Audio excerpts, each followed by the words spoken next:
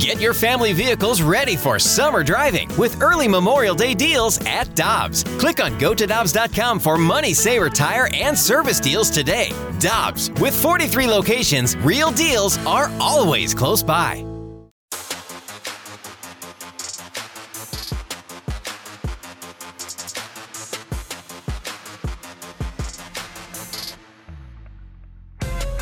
Welcome back to the Fast Lane here on 101 ESPN. We head out to the celebrity line right now to be joined by Levi Weaver, who writes the Wind-Up MLB newsletter for The Athletic. Levi, how we doing today?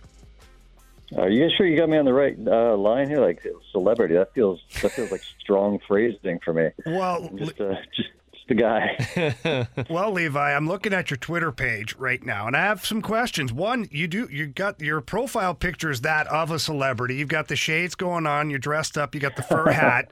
So I like that look. But my question is your Twitter handle. I was going to throw it out there to our listeners, but is it at 32EFUS?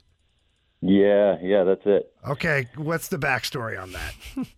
When I was 20, I was playing in some independent little baseball league in Fort Worth, Texas, and they wanted me to pitch. I had never pitched in high school. I was always an infielder, but I was like, sure, I'll give it a shot. And I was predictably terrible. And so I gave up a couple of runs. We had a 1-run lead, and I'm just trying to get out of the inning. Got a full count. And you guys remember Rookie of the Year where his arm goes back to normal and he's yes. like a kid. And yes. he looks over and his mom was like, throw the floater. And so he just throws this 24-mile-an-hour pitch. So I wound up really big and I'm kicking the dirt and acting really angry. And I threw the floater and the guy grounded out to second base and I got out of it. So just sort of that was my one moment. It's the only time I've ever pitched ever at any level. And I was like, yeah, maybe when the stakes are high, be a little bit less serious and throw the floater once in a while. So that's where the name came from. I love it, man. I absolutely love it. We got a high school baseball league story in there mixed in with Rookie of the Year.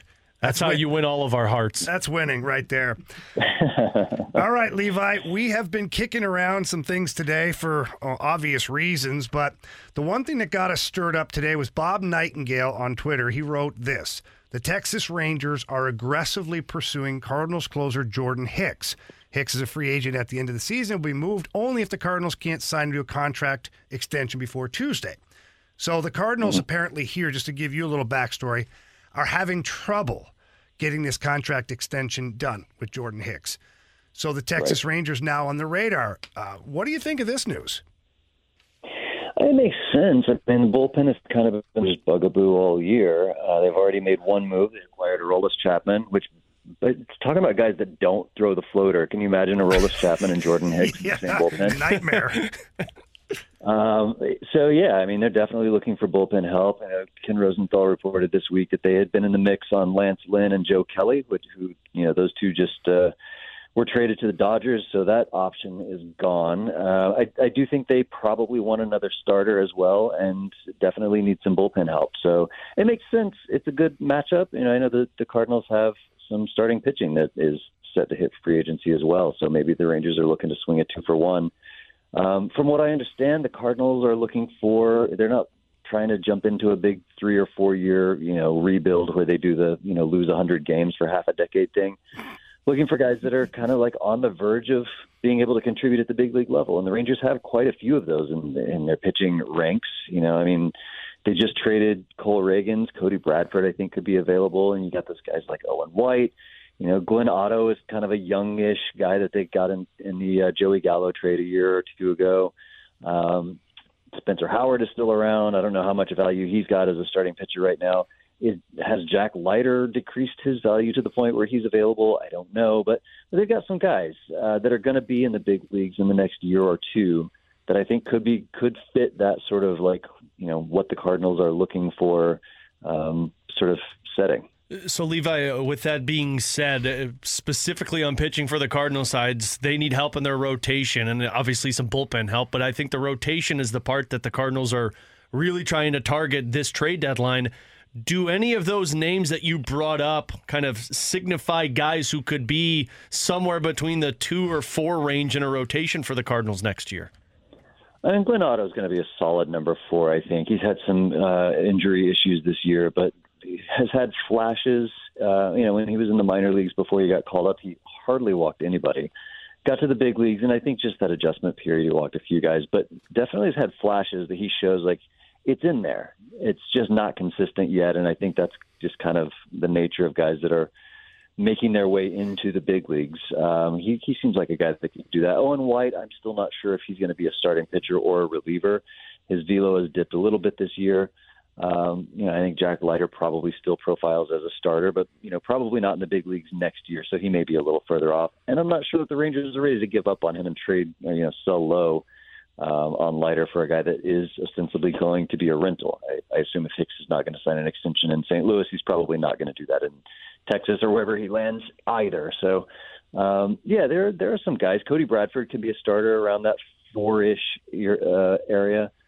To be quite honest, I'm not sure that the Cardinals are going to be able to get somebody that profiles as a 2 for a rental relief pitcher. It's not somebody that's going to be ready by next year. Now, maybe a guy that's got a few years off and, 2026 he comes up and he's got potential to be a number 2. Okay, maybe. Levi, if the Cardinals were to put together a package, let's say Hicks and player X, Y, or Z, something that has value that the Rangers are kind of coveting as well as the pitching. An interesting name that Alex and I have talked about, we just had Brad Thompson in here, and he kind of kicked it around too, is Kumar Rocker. I know that the Rangers have a good chunk of change invested in this young man, and I know he's on the mend. But would that be a player that you think they'd be willing to part with for the right package? For the right package, yes. I'm not sure that package is going to be guys that are going to hit free agency at the end of this year, though.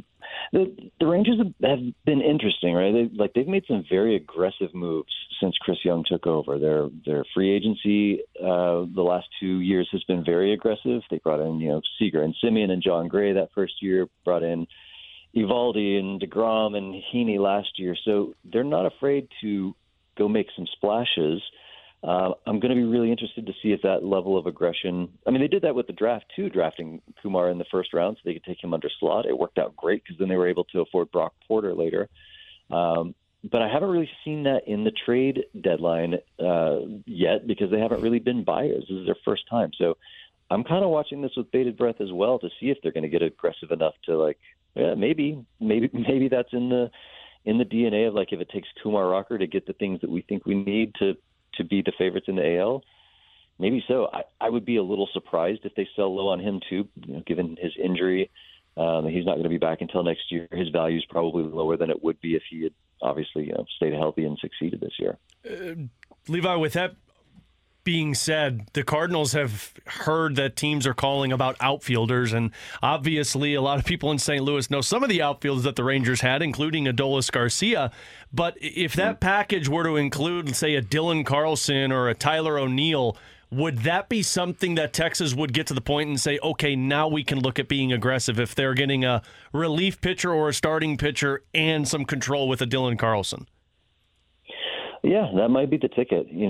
Left field, it seems like every year I've done this sort of practice where I go back and look at how many left fielders have the Rangers had since David Murphy left to Cleveland. And that was after the 2011 or 2012 season.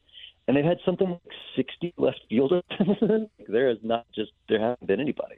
And, Evan Carter is probably on the brink of coming up at some point between him and Leody Taveras. Dustin Harris is down there somewhere. They just drafted this kid from Florida that's probably going to be a left fielder at some point soon. I don't think he's going to be in the big leagues next year, but you never know. So I feel like they've got some candidates. But, right now left field is Travis Jankowski, who's having a great year for Travis Jankowski. But can you count on that hot streak to continue through the postseason? Got to say probably not. He's probably better profiles as a fourth outfielder. Ezekiel Duran has had a very good year as a young guy, but he may end up being trade bait because he's not naturally an outfielder. And then, it's Robbie Grossman, who is, I think, very expendable. So, if they get an outfielder that's got another couple years or year or two of control left, then, maybe that's the extra trade chip that makes it where the Cardinals get somebody like a more recognizable name than your Glenn Ottos and Owen Whites. He's Levi Weaver. He writes the Wind-Up for MLB newsletter for The Athletic. You can check him out on Twitter at 32EFIS. Levi, we thank you so much for your time today, and certainly thank you for your insight. Yeah, of course. Happy to do it.